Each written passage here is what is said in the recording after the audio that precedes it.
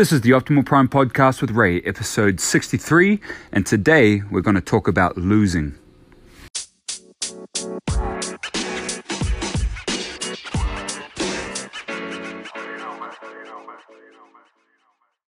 Hey everybody, I hope you had an awesome weekend. My topic today was spurred on by a conversation I had with a friend over the weekend on why it's important that we lose. Now, it would be great if we were in a perpetual state of winning and we won everything. But what that neglects is our ability to be able to become resilient and to grow on an emotional level. Because winning's great. And the emotional and the even physical highs that we are able to get from winning are great. And that's why we all seek it from before we can talk. Look up anything on childhood psychology and you can see even from the age of 2 to 3 years old, the innate will that we as human beings have to win. And it's especially dominant in males. But the reason why losing is important is because if we weren't put into that position, unfortunately for most of us, we lull ourselves into a false security when we're in a state of winning that what we are doing is correct and that we don't need to make changes.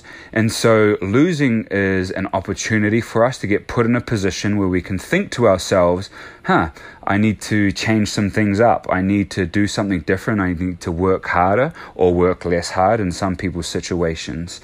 And we don't do that for ourselves when we are constantly winning.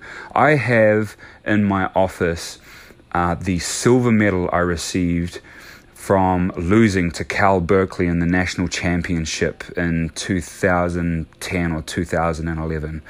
And I have that there as a constant reminder of the lessons that I learned at that game, the promises that I made to myself of how much harder I would work, and the promises I made to myself of how I would go above and beyond to be able to come back and win, which we were able to do. But that wouldn't have been able to happen if I was just constantly winning all the time.